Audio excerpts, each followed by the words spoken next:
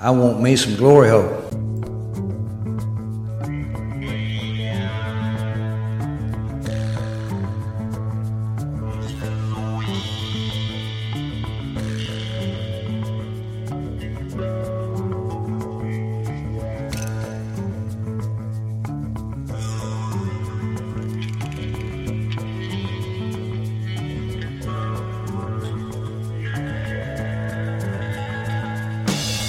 Oh, yeah. Hello, welcome to the Football Glory Hole Podcast. We listen to Apple Podcasts, Google Podcasts, SoundCloud, Spreaker, or on iHeartRadio. We thank each and every Glory Hole seeker for tuning in this week. I am your host, Bo Cephas, and I'm joined as always here on the sports patio by my good buddy Longhorn. Longhorn, what's up, buddy? All right. Ooh, Bo Cephas, here we go. Well, buddy, I've got two exciting pieces of news for you. Number one, we have real, actual football games this weekend, so that's pretty exciting. Woo! And equally exciting, that I don't know if it's exciting to you, certainly wasn't so exciting to me. I got bit by a fucking dog today, y'all. So that's what's going on in my life. That's right, I'm playing hurt. But that's okay, because it got me thinking, Bo Cephas, that this must be a sign from the football gods that this is our year, because as we speak, we have two premium picks up and ready on the website, and they both happen to be dogs. So let's just use it as a sign that the dogs are biting all year, just like they bit my ass, because that's the way I choose to look at it. Of course, the flip side would be, it was a female dog, Bo Cephas, so maybe it's just a sign that every bitch I meet this year will be a little too mouthy, a little too heavy with the teeth. For God's sakes, use your fucking lips! Now! Whether you are here for the funny. Oh, hilarious! We're 10 hours from the fucking fun park and you want to bail out. It's called having a sense of humor and laughing. You should fucking try it once in a while. Or you are here for the money. Anybody tells you money's the root of all evil doesn't fucking have any. They say money can't buy happiness. Look at the fucking smile on my face. Ear to ear, baby. You have come to the right place. Two questions for you people. Do you like football? What a stupid question that is. What a stupid question. You ask a lot of stupid questions. What a stupid son of a bitch. My apologies, Mr. President. I will do better. Do you like money? I'm a big fan of money. I like it. I use it. I have a little. I keep it in a jar on top of my refrigerator. I'd like to put more in that jar. That's where you come in. That's right, Adam Sandler. That's exactly where we come in. And we have weekly, monthly, and yearly packages to fit your needs. Go to our website, thefootballgloryhole.com, and hit us up for those free picks, premium picks, and betting strategies so you can bet football the right way, the winning way, the Football Glory Hole way.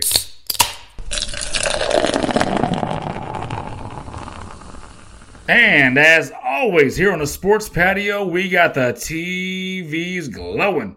We got the beer heavily flowing tonight, and right now it is everybody's unfortunate favorite part of the show. My friend, tell the people all about your horrible, freaking disgusting, cold beer hip choice of the week. Well, thank you very much there, sir. Tonight I am drinking a Harp Lager by Guinness Brewery in Dublin, Ireland. Very solid beer, 3 out of 5 stars on the beer app. And of course, I'm drinking this beer tonight because it is week 0 in college football, and it all gets started on Saturday in Dublin, Ireland, as the Fighting Irish of Notre Dame take on the Midshipmen of Navy. And spoiler alert, it's one of our first official plays in the season, and I will be giving it out as a free pick later in the podcast. Longhorn tried to say that I couldn't. He's not the boss of me. No. And I am a man of the people. So that's what's going to go on that. Yeah. So we're just giving away 50% of our premium picks for free. That's what we're doing these days.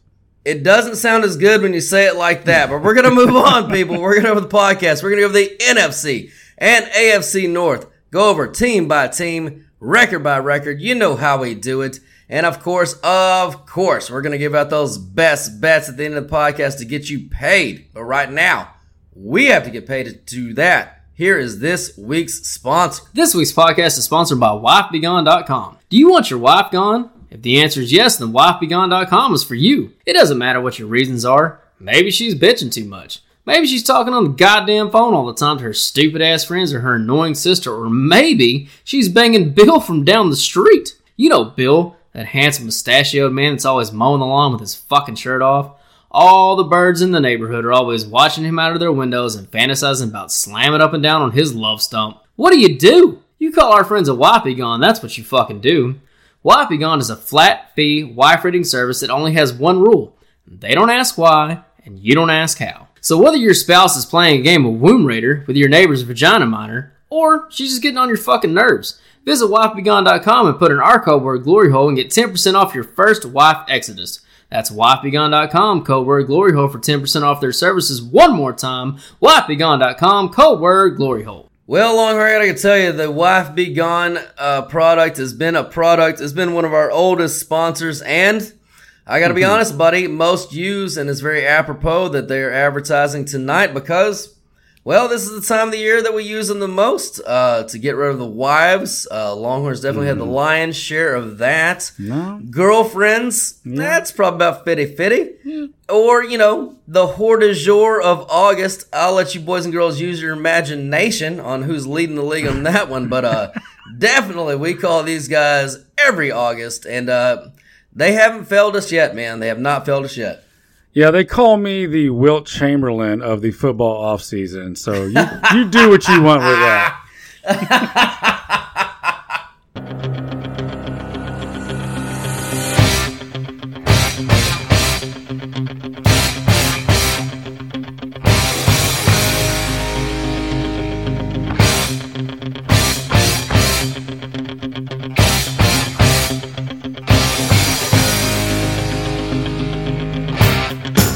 All right, boys and girls, it is time. We're going to start with the AFC North. Now, Longhorn, before we get started, I do have to pay off the people on something I mentioned last week, doing some research on Vegas lines, what they put out in their implied wins versus how the season actually goes. So, digging back through, Vegas has only actually put out lines for every game. Now, they put out lines for, obviously, games of the year, 100 games here, 130 games there, whatever. But for a full season, since 2020 was the first time that they actually, a major book, put out a line for every single game. So in 2020, Vegas went 12-18-2 on implied victories compared to the season totals that they put out, that they initially put out. So this is, to qualify this is the lines that they put out, which generally happens about the 3rd to 4th week of May for every game, compared to the opening over-under totals that they put out at around the same time. So 12-18-2, 6 games under 500. In 2021, they went 11-15-5 with 1 no grade. There was 1 game they hit right on the number over-under, so no grade on that. 4 games under 500. Last year, their 3rd year of doing this, they went 20 wins, 8 losses, and 3 pushes, and 1 game again, no grade. So 12 games over 500. So they went from 40% to 42% to 71%. So now that begs the question, was last year an outlier? Or is this the new reality and have they gotten that good? Now in 2021, we were 6-1 versus Vegas on the games that we called different from them. Last year, Vegas returned the favor. They were 6-1 versus us when we disagreed. So again, is this a trend we will see going forward, or does it flip back this year? It does remain to be seen, but it is something we will definitely be tracking going forward. But I did want to pay you guys off with that information since I briefly mentioned it last week. So we'll kind of keep that in mind going forward as we go through the notes for these teams. Now, starting in the AFC North, those Baltimore Ravens. Longhorn last year, 10-7, pushed on the over-under of 10. Their over-under again this year is also 10. That is the 4th year in a row that Vegas has them at double digits on their over-under. Only Kansas City has a longer active streak than them. So, I mean, if you look at Baltimore, the reason is they just mostly do things right? They don't fire their coaches, they don't fire GMs, they draft well, they spend well, etc., etc. So, Longhorn, what do you got on those Ravens? Yeah, it's one of the teams you'd certainly respect the most in this league. That's weird that they got them right on 10. Like, how many teams does Vegas have without a hook either way? It can't be very many. I will look that up as you go through your handicap. So with this team, I've got them arrow up, even though what you just said was that they kind of hit expectations last year, and they're right at 10 this year with the over-under, and I've got them at 10-7. So it's kind of hard to say arrow up, but I do, because this feels like a different scheme that they're throwing out. They're trying something new, and they're going to see if it works, and we'll all see it together. But at least they're trying, and they're bringing in the talent to make it happen. They're giving no excuses. Let's put it that way. On the offensive line, you can say that there's some questions there. I don't love the offensive line. I don't hate it. You got some stalwarts with Ronnie Staley, and you've got one of the better young centers in Tyler Linderbaum. Outside of that, it's kind of jaggy. And word out of camp is that one of their 6th round rookies, is pushing to start and probably will start at left guard. So I don't like that, and the rest are kind of just journeyman jags on the offensive line. It's probably good enough, especially with when you got Lamar back there who can move so well. But that it's not as strong as I would like to see. Now, with the pass rush, I always start off with O-line and pass rush. That's how I always do these. The pass rush, it has a chance to be phenomenal. You have obviously they put 2 first-round picks in the last couple of years into the pass rush, and they just signed Clowney. And I know everybody has their opinion on Clowney. He's not worth the first-round pick, but he's still a guy that's going to go in there and occasionally make a play for you as a backup pass rusher, and that's fine. David Ojabo actually was not a first-round pick. He was a second-round pick last year, who would have been a first-round pick out of Michigan, but he was the one that got hurt. I think at the combine and kind of ruined his chances. They took him in the second round last year. He's ready to go. So with him and Jason Owe, they've got 2 young, good pass rushers coming off that edge, and then in the middle, Patrick Queen and Roquan Smith. Not only are they one of the better stacked linebacker groups in the NFL, they're one of the better blitzing stacked linebackers in the NFL. So I love the pass rush potential on this team. Now, the area to shine on this team, it's definitely just going to be the linebackers. Everything I just talked about, that is what they're going to have to rely on. I can't really say Lamar and these pass catchers yet because I haven't seen it. Like with bringing in Zay Flowers, bringing in Odell Beckham, and Rashad Bateman coming back from injury. That looks good on paper. And that looks good if everything's healthy and everything's the way it should be. And Zay Flowers is everything that we expect him to be as a rookie. But until I see it, he's looked really good so far in the preseason. Damn good. But until I see it with Lamar, then I can't put that as like their area to shine. Now, the area of concern on this team, 100% is the cornerbacks. They are rolling the dice here because it's a good pass rush can help out there. We know that, but you've got starting cornerbacks of Rock Ya-Sin, who was a fail. He's on his 3rd team now. This is his 3rd team in 5 years. Marlon Humphrey, he's one of the better quarterbacks in the NFL, no doubt, but he just got hurt in the preseason. We're not sure what his stat. I'm sure it's nothing serious, but he's an older player now. These injuries start coming up, and the slot corner is some guy named Arthur Millette. So this is a problem area for now. Again, Kyle Hamilton, their strong safety, he's going to play a lot of slot, a lot of that slot corner. He's kind of that joker piece that they move around, and he was fantastic as a rookie. And then Marcus Williams at the other safety position, they're rock solid at safety. But cornerback is a problem. Now, rookie spotlight.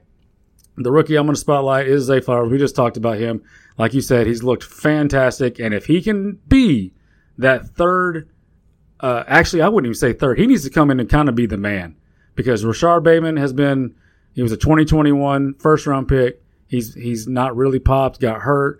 Odell Beckham, you never know what to expect from him. Is he going to stay healthy? So they need Zay Flowers to come in here and cocaine and hookers, my friend. Yeah, he's the number one draft pick at that. Like if Zay Flowers can come in and be that dude by the end of the season, be the number one, that would just set off this offense. But again, we got to see it. So like I said, I got them at 10-7 out of respect.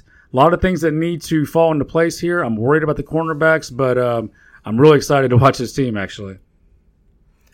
I am too. So, from a betting perspective, last year 8-1 ATS. The year before 8-9 ATS. I mean, Vegas has pretty much got this team clocked. Now, if you look at like we talked about this year, they're favored in 11 games, dogs in 4, 2 pick'ems. That's 9.69 implied wins. So under the over under of 10. Now, last year, they were at 9.86 implied wins, so slight under again. They did get the push. Now, you can say that's because of the Lamar Jackson injury, but let's be honest, at this point, that's just what he does. He's never started a full season, whether it be 16 or 17 games in the NFL. In fact, he has not started more than 12 games since 2020. So I do think that you have to grade this team on the Lamar curve at this point. It's become a trend. It is what it is. So, since he's become the full-time starter, he's won just under 82% of his team's games, which is fucking amazing, by the way.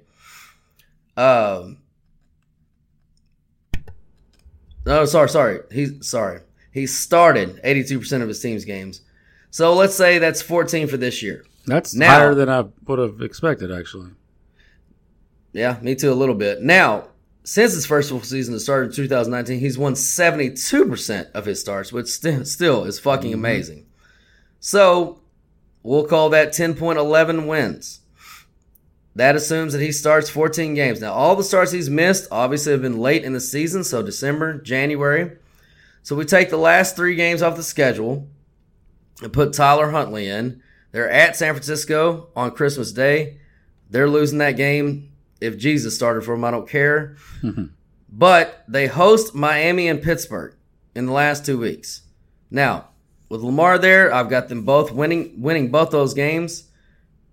Probably not there. I don't think Tyler Huntley's sweeping that. So let's say 1-1. Now, in the first 14 games, they have 5 losable games in that schedule. At Cincy, at Cleveland, at Pittsburgh, at the Chargers, and at Jacksonville. Now, Lamar's history says they will lose 4 of those games. So, we're getting 10-4 with the last 3 games left. San Francisco will count that as a loss. That's 10-5. Now, can Tyler Huntley win you 1 game to put you over the total? Can he beat either Miami or Pittsburgh at home? I think he can. In fact, I'm going to call my shot. I think Huntley beats Pittsburgh in Week 18 for Baltimore, and they finish 11-6 is my official call. Nice. 11-6. Okay, just 2 quick notes before we move on. I forgot to mention that you're not going to be able to run against this Baltimore team. Not only do they have some good young pass rushers coming off the edge, but they have a nasty DN, they run the 3-4, so that nose tackle and 2 DTs with Michael Pierce, Travis Jones, Justin Matabuke, Broderick Washington. I mean, they're huge in there. They're hard to move on the run. So it's a good mix. And the other one is maybe I overdid their offensive line woes. At least if you go off last year's PFF, the 4 starters that I mentioned, minus the left guard that is still up in the air, if you average it all out, it's right around the mid-70s, which if you remember last week, I told you that Philadelphia and Kansas City was in that mid-70s range. So if whoever plays left guard can come in and be okay, then this is a good enough offensive line for sure. Yep, I agree with that. All right, moving on. Those Cincinnati. This ain't your motherfucking daddy's Bengals, baby. 12-5 last year. No, sorry. I was like, I wrote that wrong. No, 12-4. They had a game canceled. Weak. I was like, wait, my math didn't add up. Anyway, cheaters. way over the 9.5 over-under. And Burrow is another one of the quarterbacks that beat his second year over-under. So great sign for Cincinnati. Now, that didn't happen last year. That happened in 2021. I just thought I'd bring it up. Now, if you look at their ATS record, some people are saying, Patrick Mahomes is the new Tom Brady. Yeah, maybe for Super Bowls he is. But for fucking covering spreads in the regular season, he ain't. But you know who is? Joey goddamn Burrow. 2021, 9-7 ATS. 21 through 22, all the way through the playoffs, 14-7 ATS. That's 66.7%. Last year, all the way through the playoffs, 13-6. That's 68.4%. All Joey Burrow does is win you fucking money, baby. So it is very, very hard to fade those Bengals against the spread at any time. Regular season, postseason, fucking anytime. It does not matter. He is a cover goddamn machine. Now, their over-under this year is, I had that written down. 11 and 11.5, something like that.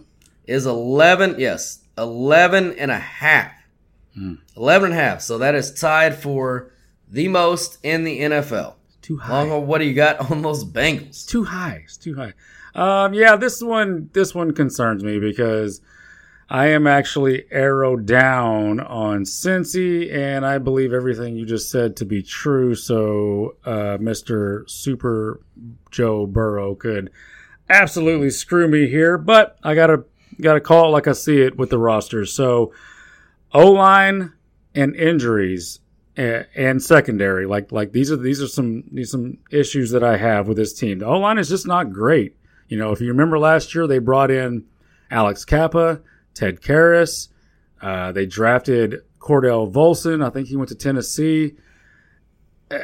And they already had Jonah Wilson. And this year they brought in Orlando Brown. It's just they did not have a good year. They did not grade outright. Let me pull them up. Like they had Volson 53, Karras 65, Kappa 67, and Jonah Williams 61. Jesus Christ. Like maybe that's why he got demoted off of left tackle when they brought in Orlando Brown, which by the way, do you know, does Kansas City strike you as a team that would just let a awesome left tackle walk out that protects Patrick Mahomes? I mean, so they must know something there. So this is by the way, sorry, to pay off your earlier question, 9 teams out of the 32 have an even number over under. So 9. Okay. That's more than I would have expected. So yeah, I don't like this offensive line. Now, again, obviously it didn't matter last year because Joey B was still fucking awesome behind the average offensive line. So he's going to do what he does, but you know, these are the problems.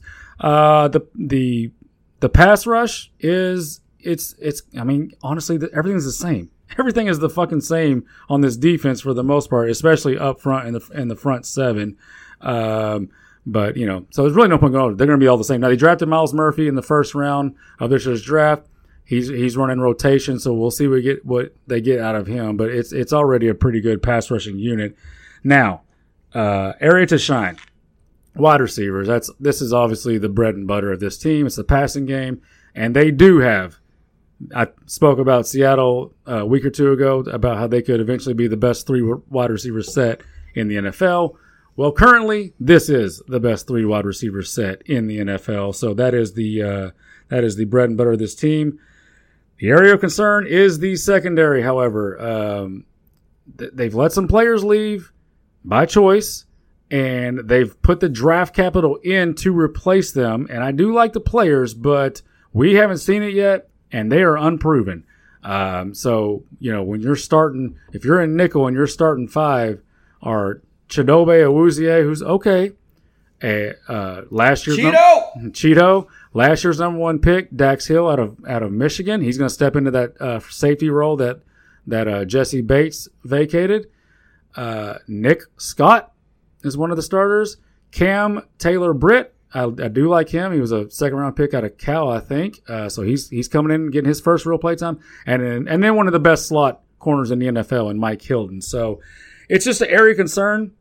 The over-under is 11.5. That's really fucking high. I'm not doing that. I am arrowed down on Cincy, and I am putting them at Actually, I fucked it up. Can you change my Baltimore to 11-6? Oh, I'm sorry. Oh, no, I'm way wrong.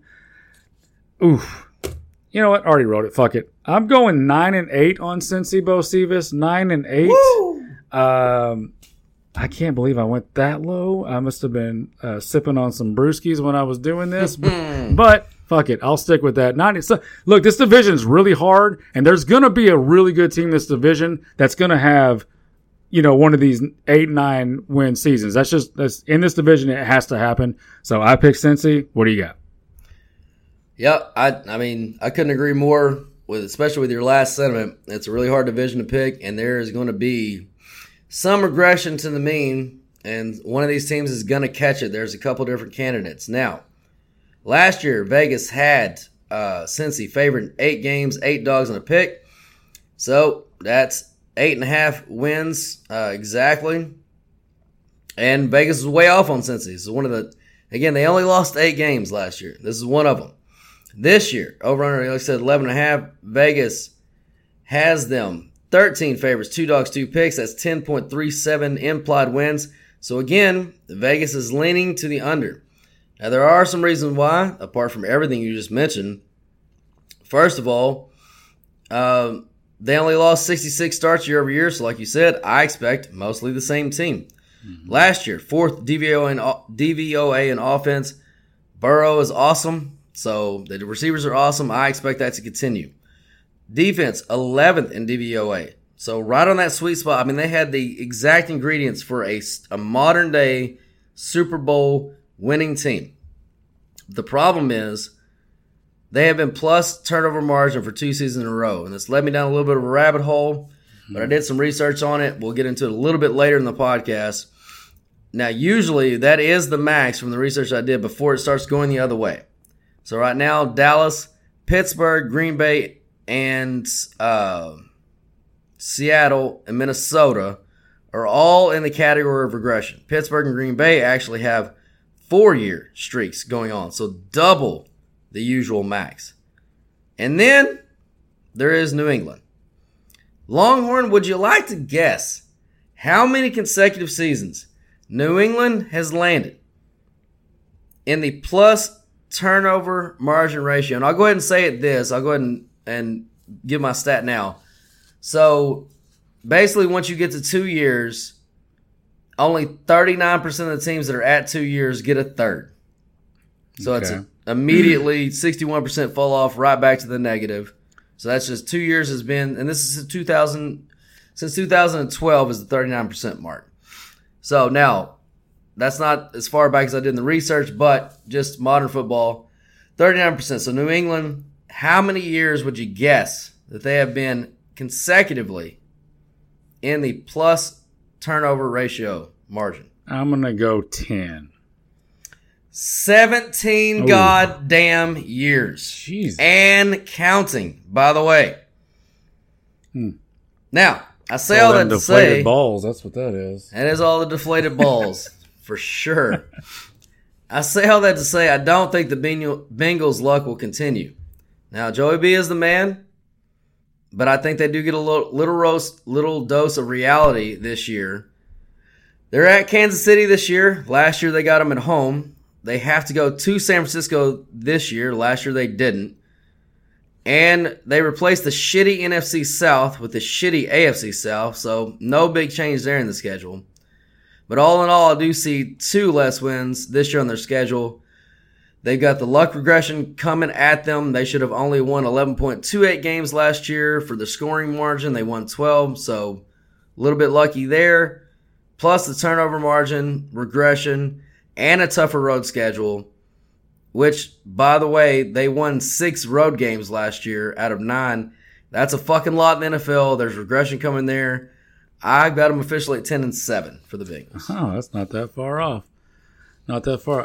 Well, I forgot to do the rookie spotlight, and I'd mentioned Miles Murphy. They did draft a couple of secondary players, DJ Turner and Jordan Battle at corner and safety.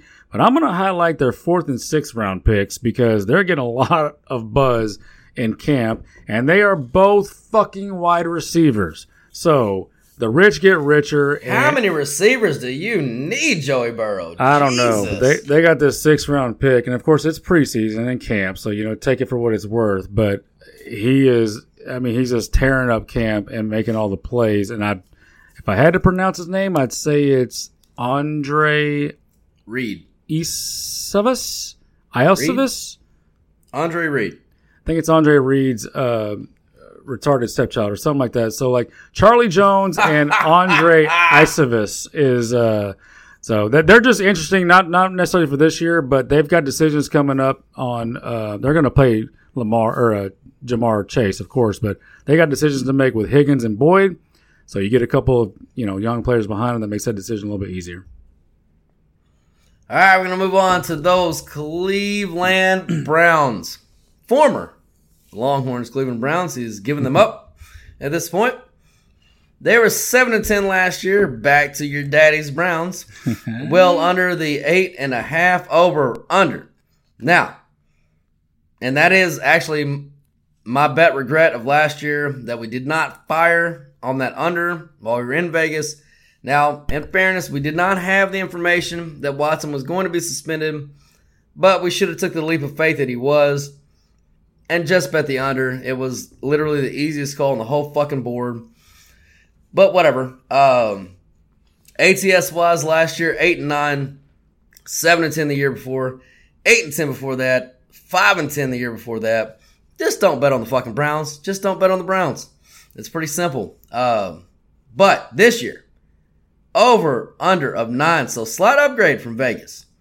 What do you know? They're fucking starting quarterbacks back. Longhorn, what do you got on those Browns? Well, the Browns are back, baby. And I'm back with the Browns because I am picking them to win this division. 11-7. Arrow up on these Browns. That's too many games. 11-6. Uh-huh. Yep. Mm-hmm. This division on my little scratch board over here is just going to be a fucking mess, but we're going to figure it out. Yeah, I'm a roster whore, and this is the best roster in this division, and you've got a quarterback that has in the past played like one of the upper echelon quarterbacks in the league. So, Joe Burrow might prove me wrong. Baltimore might prove me wrong. I don't think Pittsburgh will, but some people have liked them. Look, Somebody has to win this division out of these 3 really good teams. I'm going to go with the best roster and a former top 5 quarterback. The offensive line, fantastic. Let's not even waste time on it. Y'all know who it is. It's the same as always. Continuity, and they're all good. Pass rush, really good. Really good pass rush. They, hold on. I clicked on the wrong team here. Give me 1 second. Bocephus. Myles Garrett. Yeah, of course, Myles Garrett. I got too many buttons. There's too many buttons over here. You got Myles Garrett, obviously the fantastic Aggie, the best pass rusher in the NFL. Him and TJ Watt, you can split hairs there, depending on the year, for sure. Okay, I'm back. So, I'm back. Zadarius Smith. They brought in from Minnesota. He is finally that combo pass rusher to go along with Myles Garrett that they've kind of been looking for. So I love the pass rush, love the offensive line. The area to shine is going to be the entire defensive line in general because not only did they bring in Zadarius Smith, they fucking loaded up on those DTs. And that has been a huge area of concern on this Cleveland defense for a while. And they threw everything at it. They brought in Dalvin Tomlinson, one of the better run stuffers in the league from Minnesota. They signed Shelby Harris. This is not a household name, but he's another big-bodied run stuffer. And then behind them, they brought in Maurice Hurst, who was, he's been out of the league for a couple of years, but he's back in camp and he's making plays. So, that they've thrown the assets at this defensive line to finally give Myles Garrett, not that he's needed the help. He's fucking awesome anyways, but this is going to be a unit now on the defensive line. So, areas of concern. It is the stack linebackers. JOK came out as a rookie and was fantastic. He had a very down year last year. There was a scheme change on defense. Supposedly it doesn't necessarily fit him as well, but he's too good of an athlete for them not figure this out. Outside of that, Bocephus, it's pretty bad in here in the middle. at that linebacker position. So they need JOK to get back to be that stud that he was as a rookie. And the rookie spotlight is Mr. DeJuan Jones, offensive tackle. I think he's either Georgia or Ohio State. I always get those two confused. He slid to the 4th round. A lot of people had him as a first-round tackle. He slid because he's 6'8", like 370. Okay, so he's like one of the biggest, most non-athletic tackles in the league. But he is starting every game in the preseason, and I think taking every damn snap. They are using him and either showcasing him or getting him ready to be, step in there in case Conklin or, Jedrick Wills gets hurt. So that's my rookie spotlight. They're grooming him to be a future starter on this already awesome offensive line. And like I said, 11-6, and winning this division. So I'm not seeing JLK. See, is his first name Jeremiah? Yeah. Okay. Yeah. Yeah, so starting with linebacker. Okay. Scared me for a second. It's like, I don't even see him on the fucking depth chart. Jeremiah Owusa Kamara. For some reason they call him JLK, but whatever. All right. This year, favored in 8 games, 7 dogs, and 2 picks. That's 8.67 implied wins, so under the total of 9. Last year, favored out of 11 and 17. That was 9.35 wins. Vegas is betting the over and lost that one. Again, one of their 8 losses. Now, they only lose 83 starts from last year, so I don't expect a lot of change, except for Watson. And that's really the whole handicap. I mean, they scored 361 points last year without him, and even when he did play, he wasn't good at fucking all. So I can only see improvement there. I'm with you on that. Their defense was below average, 23rd in DVOA. So that has to improve, for them to actually make a move and get better. But on top of everything else, Longhorn, they went 2-6 in one-score games last year. So they should have positive regression there. They've been negative in the turnover margin for 2 straight years, so they are due for a luck bounce back there. And if you look at Watson's 3 starting seasons in Houston, they averaged 388 points in 16 games. So extrapolate that out to 17, you're looking at 412. I think that's fair, especially with this roster, so I went with 410. That alone should help get their defense to, at least around average. If you're gonna pile on another 60 points or 70 points of what they scored from last year. Yeah. So that would put them at 9.66 wins. I really like that projection. I like the fact that other than Baltimore and Cincy, who they obviously have home and homes with in division, they get every other projected winning team at home except Seattle. And other than Baltimore and Cincy, they only play 4 other teams with a winning projection total. Their road games outside the division are at Indy, at Seattle, at Denver, and at the Rams. If they split those, and they split the division, which they did last year, that's 5 wins. Then they get Tennessee, San Fran, Arizona, Jacksonville, Chicago, and the Jets at home. That's at least 3, maybe even 4 wins. That gets us to the 9. I'll say the luck carries them up to 10. I got those Browns finishing 10-7 this year.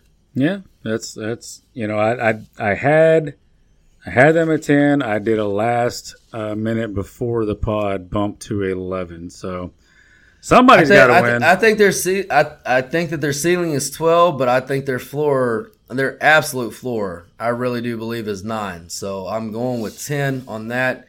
Just on really the fact that we haven't seen Watson play good football in what seems like a decade, but it's more like 3 years at this point. So we'll see. All right, moving on. Those Pittsburgh Steelers, 9-7 last year somehow. They beat their over-under of 7.5. This year, big upgrade from Vegas. Over-under set at 9. Longhorn, what do you got on them Steelers?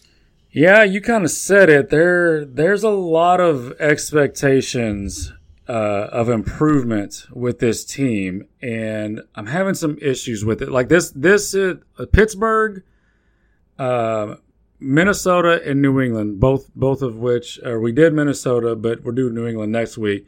These are some teams that I'm having a hard time getting a grasp on what they are. Well, I'll tell you right now, all three of those teams have something in common, and the fucking plus turnover margin is it. Well, I mean, word out of camp and everything is Pickett, the wide receivers, the offensive line all look better. But I mean, I'm looking at it, and the offensive line is basically the same. They drafted Broderick Jones in the first round.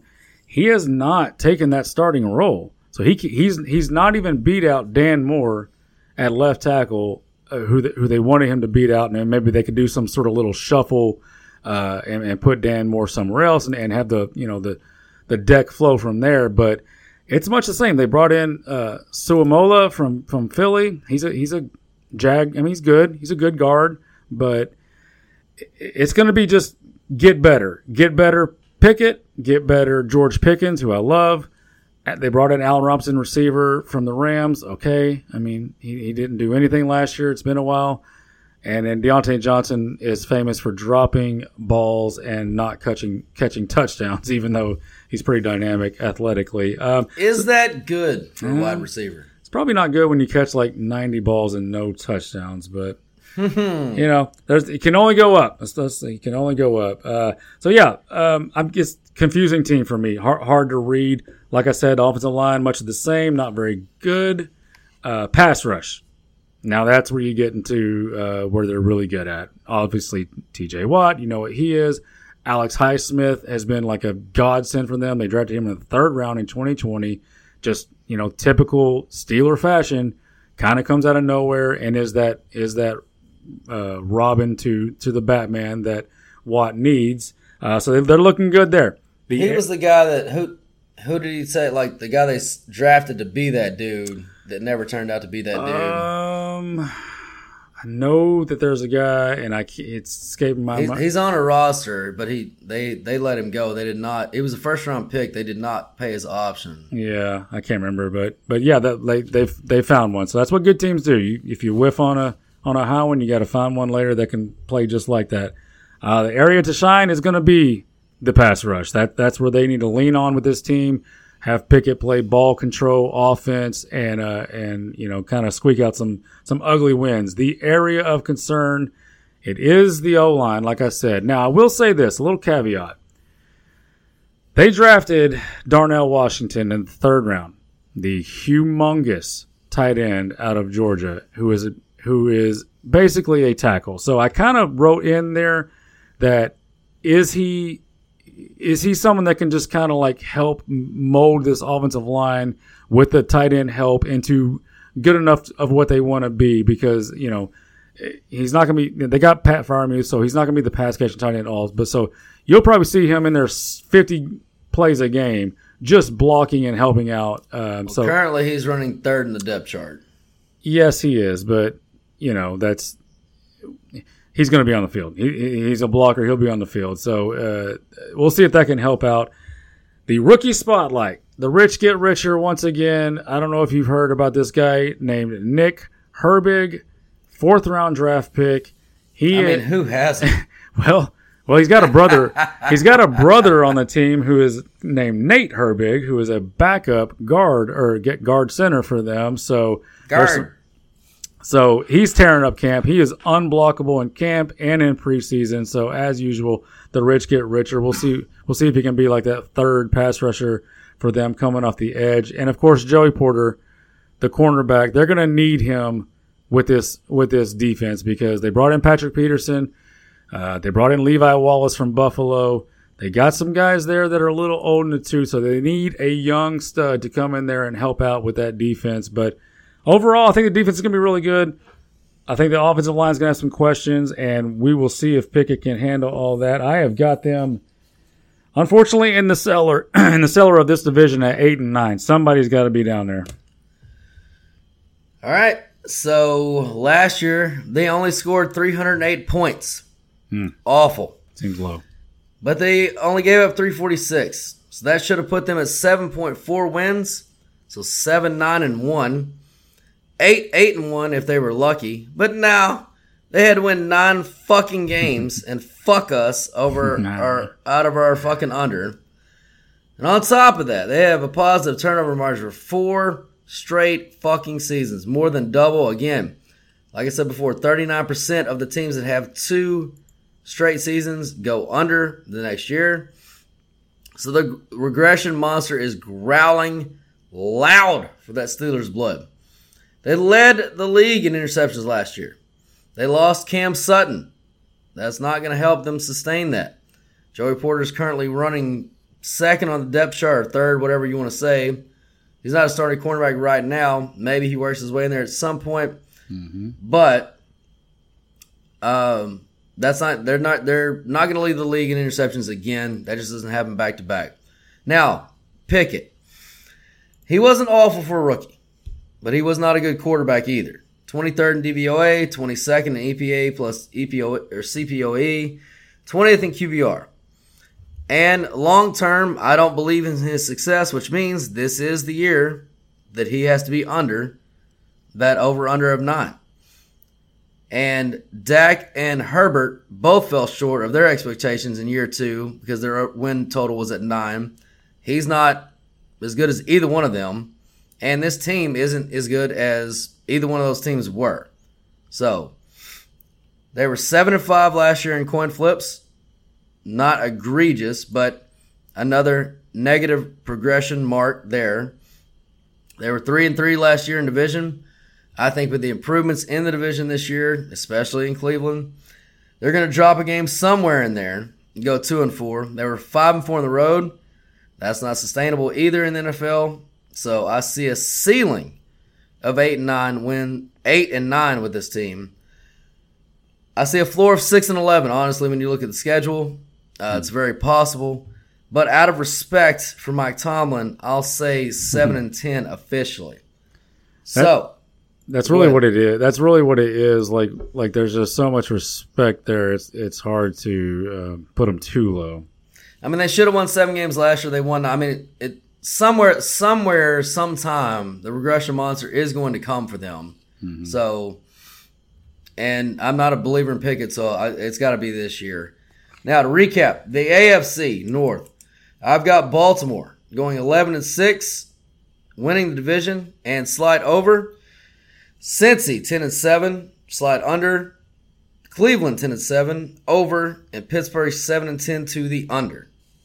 7-10. Okay, and I've got Cleveland winning the division 11-6, Baltimore behind them 10-7, Cincy behind them 9-8, and Pittsburgh behind them 8-9. All right, Longhorn, we'll move on to that NFC North. The North division, as Chris Berman's fat ass always used to love to say. Mm-hmm. On ESPN. We'll start with the Chicago Bears there. 3-14 last year. Just another stellar year in the Windy City. Well under the 6.5 over-under. Now, Vegas is expecting a sizable uptick this year, setting the over-under at 7.5. From a quick betting perspective, last year, 5-11-1 ATS. The year before, 6-11 ATS. The year before that, 8-9. And before that, 4-12. So probably just save your nickels when it comes to trying to back those Bears there. But Longhorn, what do you got on Chicago?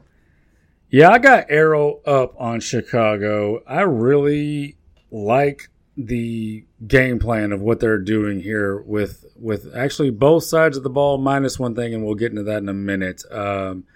This is a building process. It's not like they're going out there trying to win the Super Bowl this year, clearly. But, when you're building a team, this is the way you do it. So I really like the direction of what they're doing. So I can only arrow up. And I think you said they won 3 games last year. So, of course, the arrow is going to be up with this team. It fucking better be. Yeah, it has to be. Now, let's get into it. The offensive line.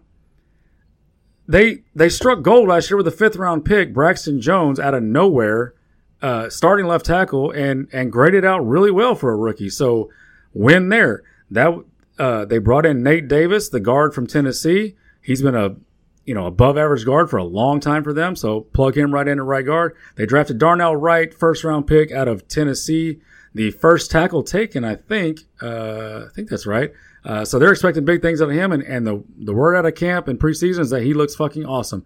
That allows Tevin Jenkins to slide in at guard, which he played some last year. He was failing at tackle when they took him in 2021 out of Oklahoma State. They've kicked him inside, and he looks really good. And that allows Cody Whitehair to play his natural position at center. So this is a good-looking, young offensive line, minus Nate Davis. He's old, but that's a good-looking, young offensive line, assuming that Darnell Wright can come in and be that first-round type player that he should be. So now, pass rush. I just went over it. That was it. There's zero pass.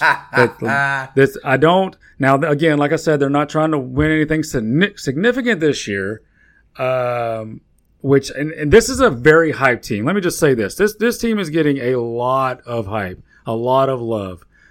You don't go far in the NFL with two bad things, an offensive line and zero pass rush. You got to have both of those being at least adequate to above average to make any kind of run that Chicago's getting love for. So I think the excitement over the way this team is building is getting confused with, people just going too far with it and too excited with it this year. The area to shine, the secondary. In this exact podcast last year, I talked about it, and I said that this secondary is full of people that if it was on That's a fact. It's full of people. It's definitely full of people. But if it was on a team that were contenders, this would be, I think I called them the no-fly zone if they were on a good team last year when Denver had the no-fly zone. It's still awesome. And they added a second-round pick corner, Tariq Stevenson, to this bunch. Now, here's the problem. And I even said this last year. I'll say it again. It doesn't fucking matter if you don't rush the passer. So I said it last year. This awesome, amazing, the best group of secondary players in the league will never look like the best secondary players in the league until you get a pass rush. So a little weird what's going on there. But I stand by what I'm seeing on paper and on tape that this starting five in the secondary, if you go nickel, of Jalen Johnson, Jaquan Brisker, Eddie Jackson, Kyle Gordon, and this year's rookie Tariq Stevenson, that is an amazing secondary if they could just get a pass rush. Area concern, obviously, is the pass rush. Went over that. Rookie spotlight.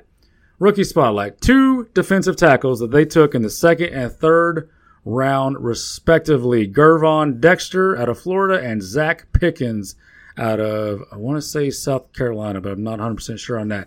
Those are 2 giant defensive tackles. Once they work their way into that starting lineup, they are rookies, so we'll see how that works out. If they both reach potential, you're not going to be able to run on this team at the end of the season or like next year. So this Chicago team is a work in process. It's a process. It's a project. They drafted Roschon Johnson, running back out of Texas. We'll see if he can eventually take over that starting running back role. They got some things here, and obviously they brought in DJ Moore. That's the highlight that everybody knows. But I like the direction. Arrow up for me, Bo Stevens on this team, and I have them winning a whopping 6 games. Ooh, big arrow up right there. Doubling right. up. Hey, that's a hell of an arrow up. It really is. So last year, they were favored in one game. Dogs in 16, 5.95 projected wins, over half a game under their total, and that's the way they went, so Vegas hit that. Now, this is what has me scared, honestly, this year. And I'll get into it in a minute, but this year they're favored in 7 games, 2 picks, 8 dogs. That's 8.33 projected wins. So almost the same over Vegas has them projected as they did under last year. And given Vegas' record last year, it scares me. But going under the total last year almost assuredly spells doom for Fields and his future. We've been giving you the 2-year failure stats on the over-under. basically, at this point, his career is hanging on by a thread. Last chance. And it basically is. And the roster, like you said, isn't terrible, but they were fucking terrible last year. But somehow Vegas has projected them to be better, a lot better. And they did make wholesale changes everywhere, which they needed to because they fucking sucked. So with the unknown, there is always the possibility of improvement. But they only scored 326 points last year, and they gave up 463. Now, that should have equaled 4.52 wins, so they actually, believe it or not, have some positive luck regression coming their way. All right. And some more positive things with this team. They were 13th on third down conversion rate. Really good, above average. 13th in red zone percentage. For a terrible defense to be above average, that's incredible. And they were top 10 in drives that ending in turnovers. Now, I know that's a negative, but that also has a positive luck regression for this year. But all in all, they were 32nd in DVOA in defense last year. And the offense was 25th. So they're not going to be a good team this year, no matter how you slice it. Now, can they go from worst to average if everything hits? Sure. And obviously, if Vegas is betting that they do, that scares me because, it's so obvious that they're going to fucking stink. But as we've learned through the years, when it seems so obvious to everyone that everyone can see it, we're probably looking at the wrong thing. So because of that, and for that reason only, I'm going to go 7-9. And that's my God. Way too high. You're higher on Chicago than me. All right. Yeah. Still slightly under, but man, it's way too fucking high. But everything that Vegas is putting out there scares me about this team for whatever reason. I don't know. Well, I mean, they're obviously going to be with Fields a running team, and with using kind of like that it's a tricked up offense. Obviously, when you got a guy like that, that's kind of until he proves he's going to play a different style. He's in that Lamar role that Lamar's always been in. But to even say that, so he is a fantastic runner of the football from the quarterback position. And I told you this last year. I think I said it on maybe one or not two podcasts during the season. He might be the best runner of the football from the quarterback position that I've ever seen. Better than Lamar, better than Michael Vick. Just the way the style that he runs and the pace and the slowdown. So he looks like who was your boy back for the Steelers that was the running back? Le'Veon Bell.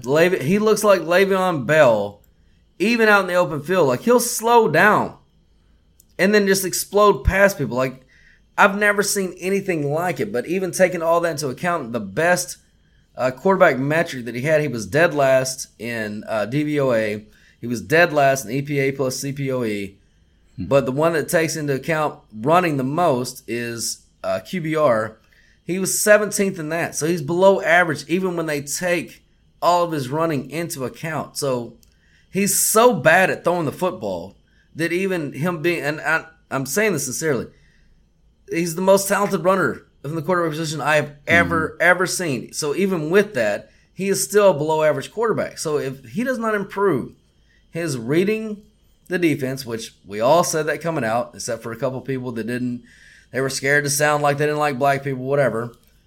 If he does not improve that, then there's just no hope for this kid, and there's no hope for this team. But just because Vegas has them where they have them, I'm gonna go 7-10, and I'm gonna regret that probably. I can't wait to watch them play. Like, this is one of the teams like on that week one, like they're for sure gonna be on one of the TVs. They're going to be a road grading, run the ball, exciting offense that probably wins, 6 games. So it'll be fun. Yeah, and they host Green Bay, and Green Bay is division dog week 1, and we know how that turns out. So I'm not trying to spoil anything. Be a good game. Good game. All right. Moving on to, oh my God. Yeah. Longhorn. He's been waiting for this the whole offseason. Detroit Feels Lions. Feels so good.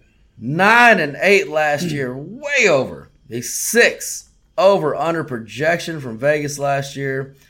Vegas expecting a huge upgrade Over under set at 9.5. For the whole time we've been doing this, they have never had an over under of 9.5. Not with Matthew Stafford, not with fucking anybody at quarterback. Highest they've ever had. So Longhorn, go on and crow and talk about your Detroit Lions. Well, it's not time to crow just yet because they haven't won shit yet, but I was ahead on this team. I've been watching the development of this roster, and they just keep doing it. I keep liking almost everything they do. Now, you can talk draft capital and whatever, but like the players they got, I really like them. Now, obviously, arrow up. I've got them as division champs. I don't really see another way to look at that. Look at this for me when you're talking about just roster and quarterback combination. It's Detroit for me. The offensive line, it's all the same. So it's one of the best in the league. It might be the best in the league, and they've been playing together for 2 or 3 years now. So lots to like there. Now there is a right guard. I guess it could be a battle, but it's they got Vitae, who's played right guard for them for a few years. He was hurt most of last year, so that's kind of opened the door. They brought in Graham Glasgow out of Denver, who's been a starter for like many, many years. So it's kind of a camp battle going on there. I don't really care who wins because Vitae is good, and if Glasgow beats them, then whatever. They're good at right guard again. So just really awesome offensive line. Pass rush. Okay, we know Hutchinson is good. We know that. They've been searching for that other guy, and once again, they keep having these guys. There's guys over there that have the opportunity. There's nothing special though. So between Comiskey, Josh Paschal, who they drafted in the second round last year, they can't seem to get Charles Harris and James Houston off the field. I don't know why they don't just stick with that. It seems like they don't want to ride the James Houston thing because he was a 6th round pick in 2022. I think he had like 8 sacks last year in very limited play time, 7 or 8 sacks. But I wish they would just roll with that. But, there's all these guys that, just like what I said last year, they need one of them to step up and be that Robin to the Batman of Hutchinson to complete that pass rush that they need. Area to shine. It is the offensive scheme. If you remember last year when they were on Hard Knocks, I talked about this offensive coordinator, Ben Johnson. I noticed it on Hard Knocks. They were just running these wide receiver combos and designs that just looked different. They kept popping people wide open, and that just doesn't happen in the NFL. And we saw that carrying to the season. Like his designs are really well thought out. They're new age. So he's one of the hot up and coming offensive coordinators, and the fact that they got to keep him, I'm kind of surprised, but that's good for the overall continuity. So love the offensive scheme. The area of concern. Let's go to Jameson Williams. They're what year was he drafted?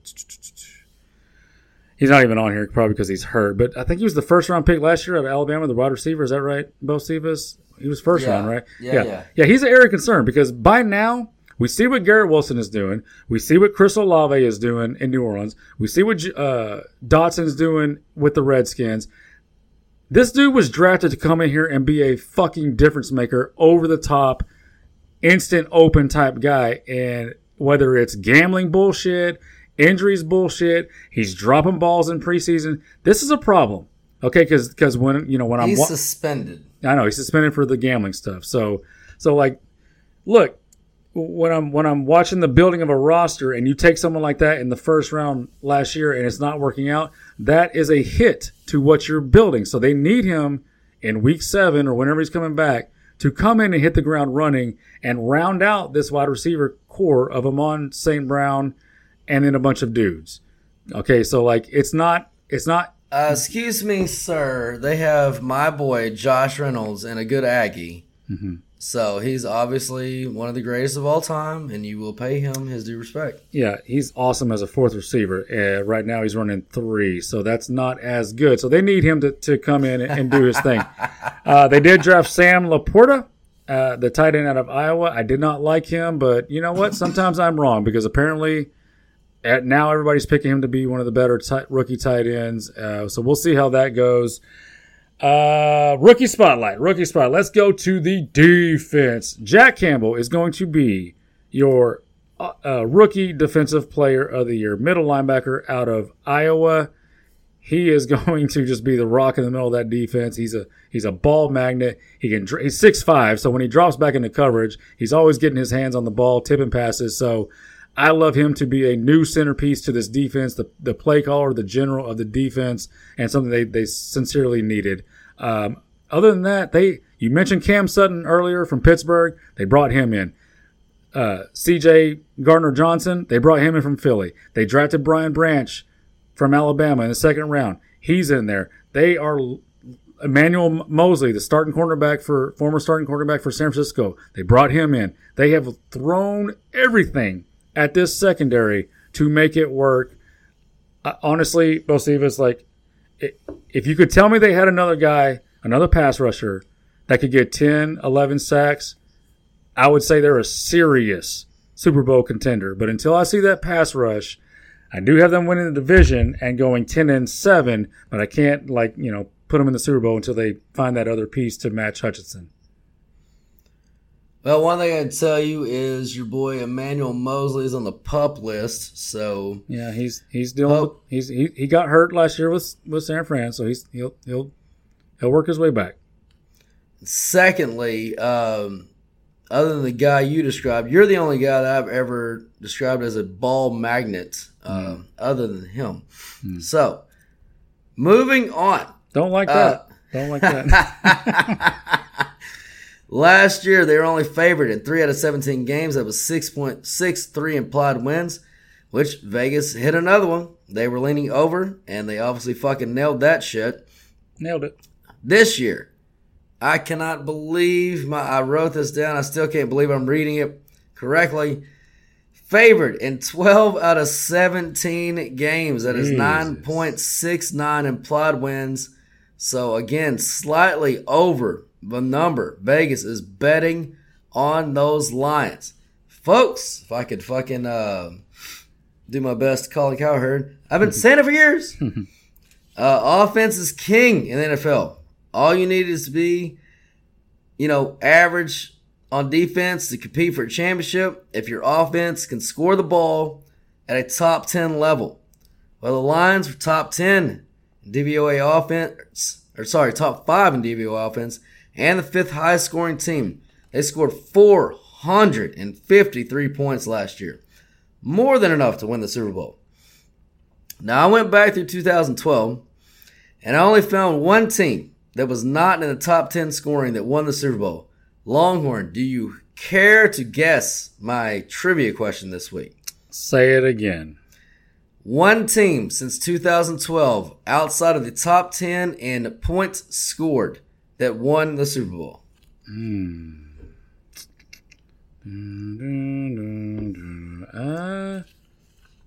don't know. Who was it?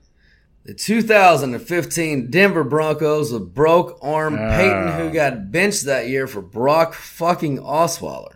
Man. So, you can do all the fancy stances you want to. You can build all the algorithms you want to. You can do all the nerd shit that I do. All you want to. But at the end of the day, all that matters is how many points you score. And if you score because there's only been one team that was actually outside of the top 5 in that same range. That was 2012 Ravens that won a Super Bowl. So basically, if you're not in the top 84% of the league in scoring, you ain't doing it. Mm-hmm. So that's not talking about spreads or whatever. It's just winning football games, which is what we're talking about here. Now, my only question is, can this garbage ass defense, who was 28th in DVOA last year, turn into an average one? Yes. Maybe. But I think they're a year away from putting that all together. And of course, by the time the D is ready, something terrible will happen to golf and the franchise will crumble back into the nothing to which it came from because, well, they are the fucking Lions. Nah, all the way. But for now, I do expect improvement on the defense this year for a lot of the reasons you just said. I expect them to go down to 400 points against. That is a huge fucking improvement from last year. But still below average with my offensive projection that puts the lines right at 10.24 wins. Now, the only thing that worries me is the schedule. They have 9 road games this year. And we saw last year, their home and road splits, Longhorn, on offense were the most extreme that we have ever seen in the NFL. I mean, it wasn't even close. Yeah. So they're not going to score as many points as last year. So I did put that in my projection. But the good news is every single team they play that has a projected winning record is on the road. Now, you might say, well, that's not so good because you want the good teams at home. No, if you're going to suck on the road, you might as well fucking play all the teams you're going to lose to anyway on the fucking road. So that's better than having some cream puffs on the road that you could fuck up and lose to, which they did last year on many occasions, and have the real challenges, and then having the real challenges at home, which teams could beat you no matter what. So their schedule lines up perfectly for them. I love that. So they have, if you look at the projections, 5 road losses coming, but they only have 2 losable games at home. All they have to do is win 1 road game out of Tampa Bay, Chicago, Green Bay, and Minnesota. Only 1. And if they do that, they're 10-7. I like them there at 10-7. Go Lions. Yeah, I like it. All right, moving on. Those Green Bay Packers. Oh, things are a little different this year. 8-9 last year. Well over the 11 over-under. Huge downgrade from Vegas this year. Over-under set at 7.5. You look at their ATS. Well, boys and girls, the days of making money on Aaron Rodgers obviously are over. 8-9 last year, 12-6 before, 11-7 before that, 10-8 before that. So that dude was, printing you some money. That's all over now. But Longhorn, what do you got on those Packers? Yeah, I'm just not going to overthink this one too much. I've got arrow down on them, and it's as simple as this. They went from Favre to Rodgers. There's 0 chance they go from Favre to Rodgers to another playoff/Super Bowl type quarterback. So this has to fail just mathematically. There's no way this Jordan Love project is going to work out. And I didn't like him anyways coming out of college. So this is nothing. This isn't like breaking news or anything. But yeah, it's just there's just no way that can happen. Now on the offensive, now here's the problem with that is like everything is set up around him foundationally for him to succeed and to be a long-term starting quarterback. So it'll be an interesting team to watch and see how that plays out. But the offensive line, as long as David Bakhtiari is healthy at left tackle, everything falls into place for this offensive line. Because then Jenkins can play left, Myers can play center, Runyon and Zach Tom can play on the right side, and it's all works. When he goes down, they start doing musical chairs and they run into problems. So as of right now, to start the season, I'm sorry, did you say they had a guy named Zach Tom? Yeah, I believe from Wake Forest. He's got too many first names. That doesn't work. And they got him in the 4th round. Typical fucking Green Bay 4th round selection ends up being a fucking. And then they say he can play center, guard, tackle. So that's what they do in Green Bay. So yeah, if everything's like this, good offensive line. Pass rush. Not only is the pass rush going to be good enough, but the whole defense, until you get to the secondary and some of the secondary spots, it's just good. They draft good. They bring in good players. There's not a lot to not like over there. And I do have that as the area to shine, because I do expect struggles on the offense, on the offensive side of the ball. The areas of concern, when you have 2 rookie tight ends who are both going to play the significant snaps at tight end, you have a rookie slot receiver and you have 2 second-year wide receivers and you're a new starting quarterback. That's not comforting. That's not good that you have no experienced veteran pass catcher in there to rely on. So I see some struggles there on offense because this is going to be growing pains for the quarterback and also growing pains with young skill position pass catchers. So that's a problem. The rookie spotlight is one of those tight ends. Luke Musgrave, he's tearing up camp. I like Tucker Kraft better. Apparently I'm wrong on that because Musgrave, I believe from Oregon State, is just lighting camp up, and he has snatched that starting role, tight end role. But again, he's a rookie, so good luck with all that. The secondary, this is where some big problems are. They've got 3 or 4 guys in this secondary that are going to play significant snaps that I've never heard of. To go along with Jair Alexander, who may be the best in the league, and Darnell Savage at safety, who's one of the better safeties. So it's kind of a mixed bag there in the secondary. That could be issues, but overall arrow down, and I have Green Bay winning 6 games. All right, well, last year they were favored in 15 out of 17 and implied wins of 10.71. So Vegas was leaning under the 11. Obviously, they hit that, but nobody expected it to go as bad as it did this year. Oh, my God. Only favored in 5 games, 1 pick, and dogs in 11. That's 7.48 implied wins, so just barely slightly under the over-under. Now, last year, this is my shortest route. They were the most average team of all fucking time. They scored 370 points, exactly on the league average. They gave up 371 points, 1 point over the league average. They went 8-9, exactly where they fucking should have. And they were average with Aaron Rodgers. Now, I think long term, for a lot of reasons why you just said, that's actually an encouraging thing for Packers fans because it means you might not be losing as much as everyone thinks in Aaron Rodgers. And we'll get to that next week in the Jets. He was 16th in DVOA last year. Average. 20th in EPA plus CPOE. Well below average. So, literally one of the worst years of his career that he's ever had. And, like you just said, a growing pains on offense, but overall a good roster. And he could not win more games than he lost. So, the question becomes, can Jordan Love just be an average NFL quarterback? Probably not. Probably not. So I've got this team going 7-10 and a slight under. 7 wins. All right.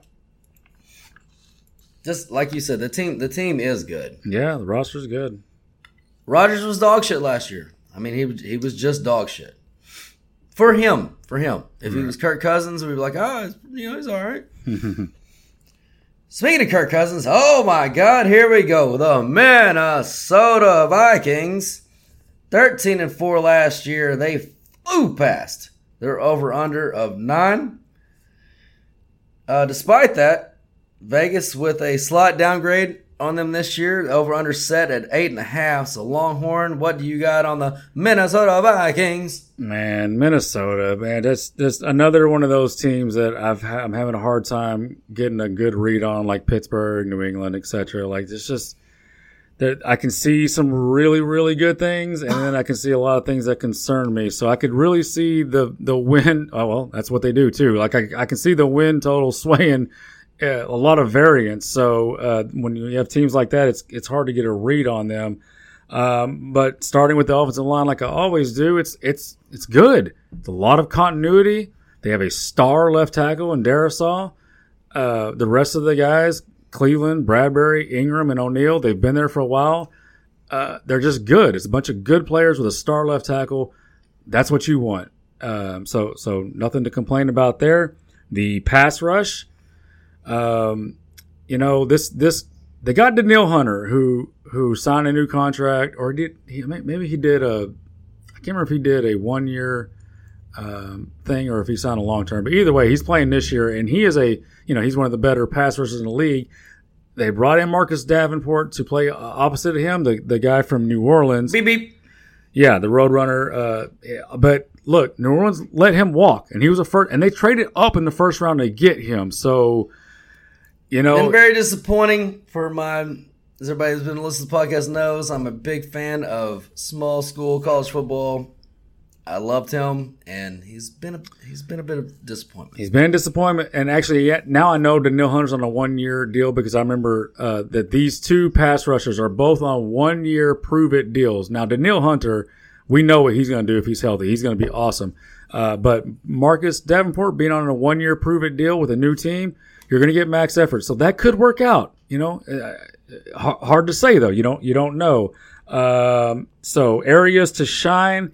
Well, then you got to go to the passing game. That's just, when you have Jefferson and you have this offensive line that's been the same and you have the quarterback that's been there fucking forever. Now, that's what they're going to lean on. That's what they're going to rely to move the ball. And they brought in Jordan Addison in the first round, this tiny receiver from USC. Is that right? I think USC. Yeah. So if he lives up to what he can be, they're going to have to move the ball through the air a lot this year, and they probably won't have much of a problem doing that. Area of concern, the entire defense, outside of Danielle Hunter, is an area of concern for me. I don't particularly like a lot of what they're doing. I like that they brought in Byron Murphy, the slot nickel corner from Arizona. He's instantly right behind Danielle Hunter for me as their second best defensive player, assuming on what Davenport does, but Harrison Smith, he's been there a long time, but he was drafted in 2012. So this is an 11-year safety now. That's getting up there. They've thrown a lot of draft picks at this defense when you got Andrew Booth, Lewis Seen, Cam Bynum. Actually, I don't see any more high draft picks. So they've put darts, but overall, until I see anything from this defense, I can't assume anything other than it's going to be not very good. So the rookie spotlight is one, Ivan Pace Jr., a undrafted rookie out of Cincinnati. Word out of camp is, and preseason, if you watch the games, that he is pushing to start and may steal that starting middle linebacker role. So we'll see how that goes.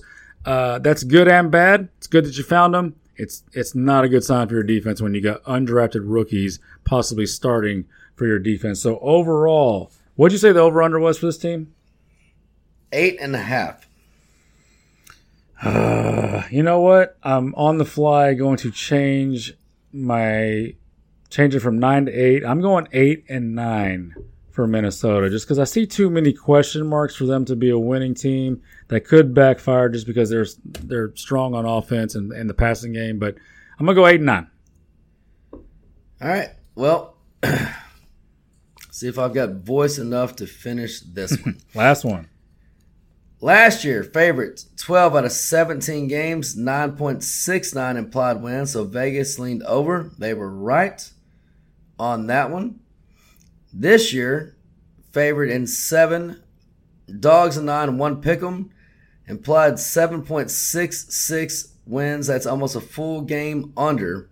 They're over projection. Well, there's a reason for that, boys and girls. This is the biggest candidate of bad luck regression of all fucking time. Yeah. They scored 424 points last year.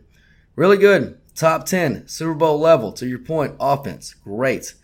But they gave up 427. They won 13 goddamn games with a negative point differential. You like that? They should have won 8.41 games. Period. So on top of football Jesus coming back to take what is his, the schedule for this team is absolutely fucking brutal because they did win the division. Yeah, yep. They play 8 games versus teams with projected winning records. They're split 4 at home and 4 on the road. There are no breaks in the schedule. There's no good times. There's no fucking... Even if you look up and down, even their bye week isn't until after Thanksgiving. And it's coming off a Monday night game. So they only get 12 days off. And speaking of Monday night, boys and girls, Kirk Cousins is 2-10 straight up in his career on Monday night. Including last year where he went 0-1. Well, they've got 2 Monday night games this year. First time he's had 2 in one season since 2019. And you guessed it, he lost both of them. So the football gods, the schedule makers, the regression monster, Vegas, everyone is out to get these fucking Vikings this year, and I'm definitely not going to stand in their fucking way. And this is my big call the preseason, the last year you see Kirk Cousins in the purple. So good people of Minnesota, I'll tell you right now, go ahead and turn your eyes to the draft because this year is already fucking over. What's the record? I've got them going 6-11. Ooh, well, that's not high enough to get. That's not going to be high enough in the draft to get one of those quarterbacks. So, I mean, unless they're bringing in a free agent. They can make some moves. They can make some moves. All right. I disagree with that last part because I don't think the offense is going to be the problem, but I like the call. No, I never said the offense is going to be the problem, but you can't do what they did. I mean, they literally almost broke the Pythagorean theorem. They almost broke it. You can't do that and then come back the next year and win. Like, it's not possible. So, no, I agree with that part. I agree with that. To recap, here's my NFC North. I've got your Detroit Lions 10-7, winning the division and over their total. I've got Chicago 7-9. How the fuck did I have them win 7 games? Still under. Green Bay 7-9, under. And Minnesota 6-11 in the cellar and under, even though maybe Chicago's in the cellar. Whatever. I don't give a shit. That's what I got. All right. I've got Detroit winning it at 10-7. Minnesota now at 8-9. What a bad division. And Chicago Chicago and Green Bay at 6-11. So not very bigly. All right, boys and girls, that was the NFC and AFC North. Stick around for those free picks coming at you.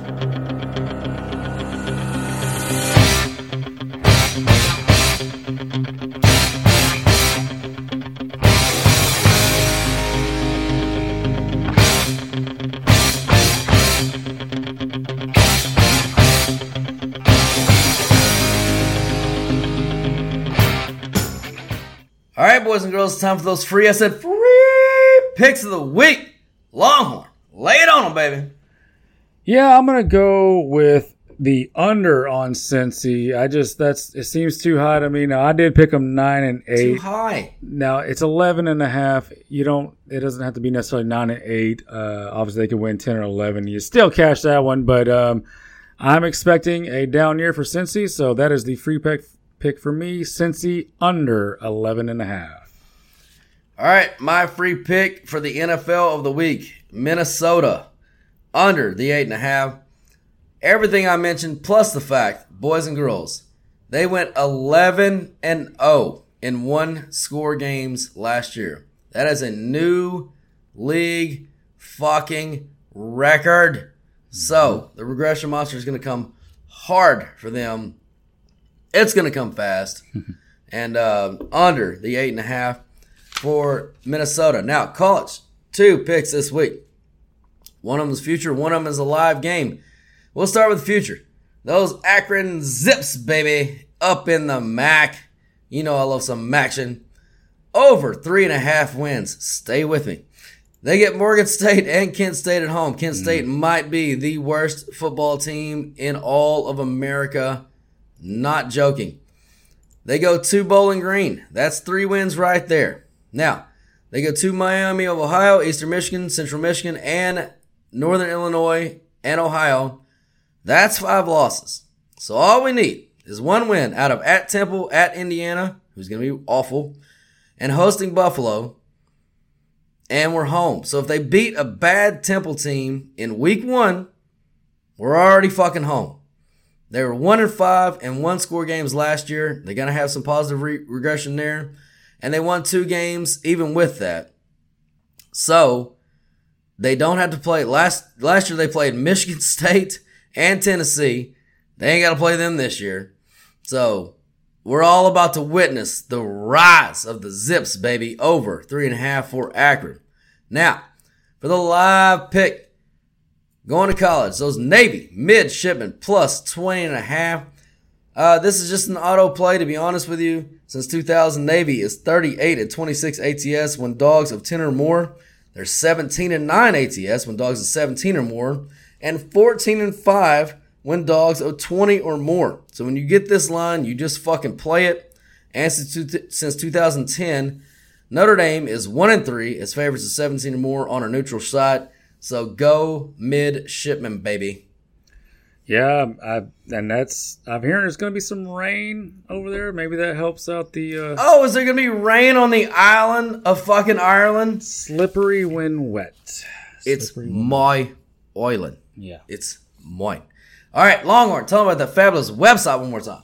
Award-winning episode number 146 of the Football Glory Hole podcast is in the books. And speaking of books, if you want to beat the shit out of your bookie this season, be sure to go to our website, thefootballgloryhole.com, and check out those free picks, which kicked ass last year. They're going to kick ass this year, 30-14, looking to do just the same. But while you're there, click on those college, NFL, and combo packages so that we may become partners for life in both CFIS, as always, in a mostly non-sexual way. People, stop throwing away your hard-earned money on a guessing game. Let the pros do the heavy lifting. So sign up, tell a friend, and join in on the fun of watching football, drinking beer, and never pay a bookie again. Come on. God damn it, people never pay a bookie again. Steven Tyler, take us out, baby.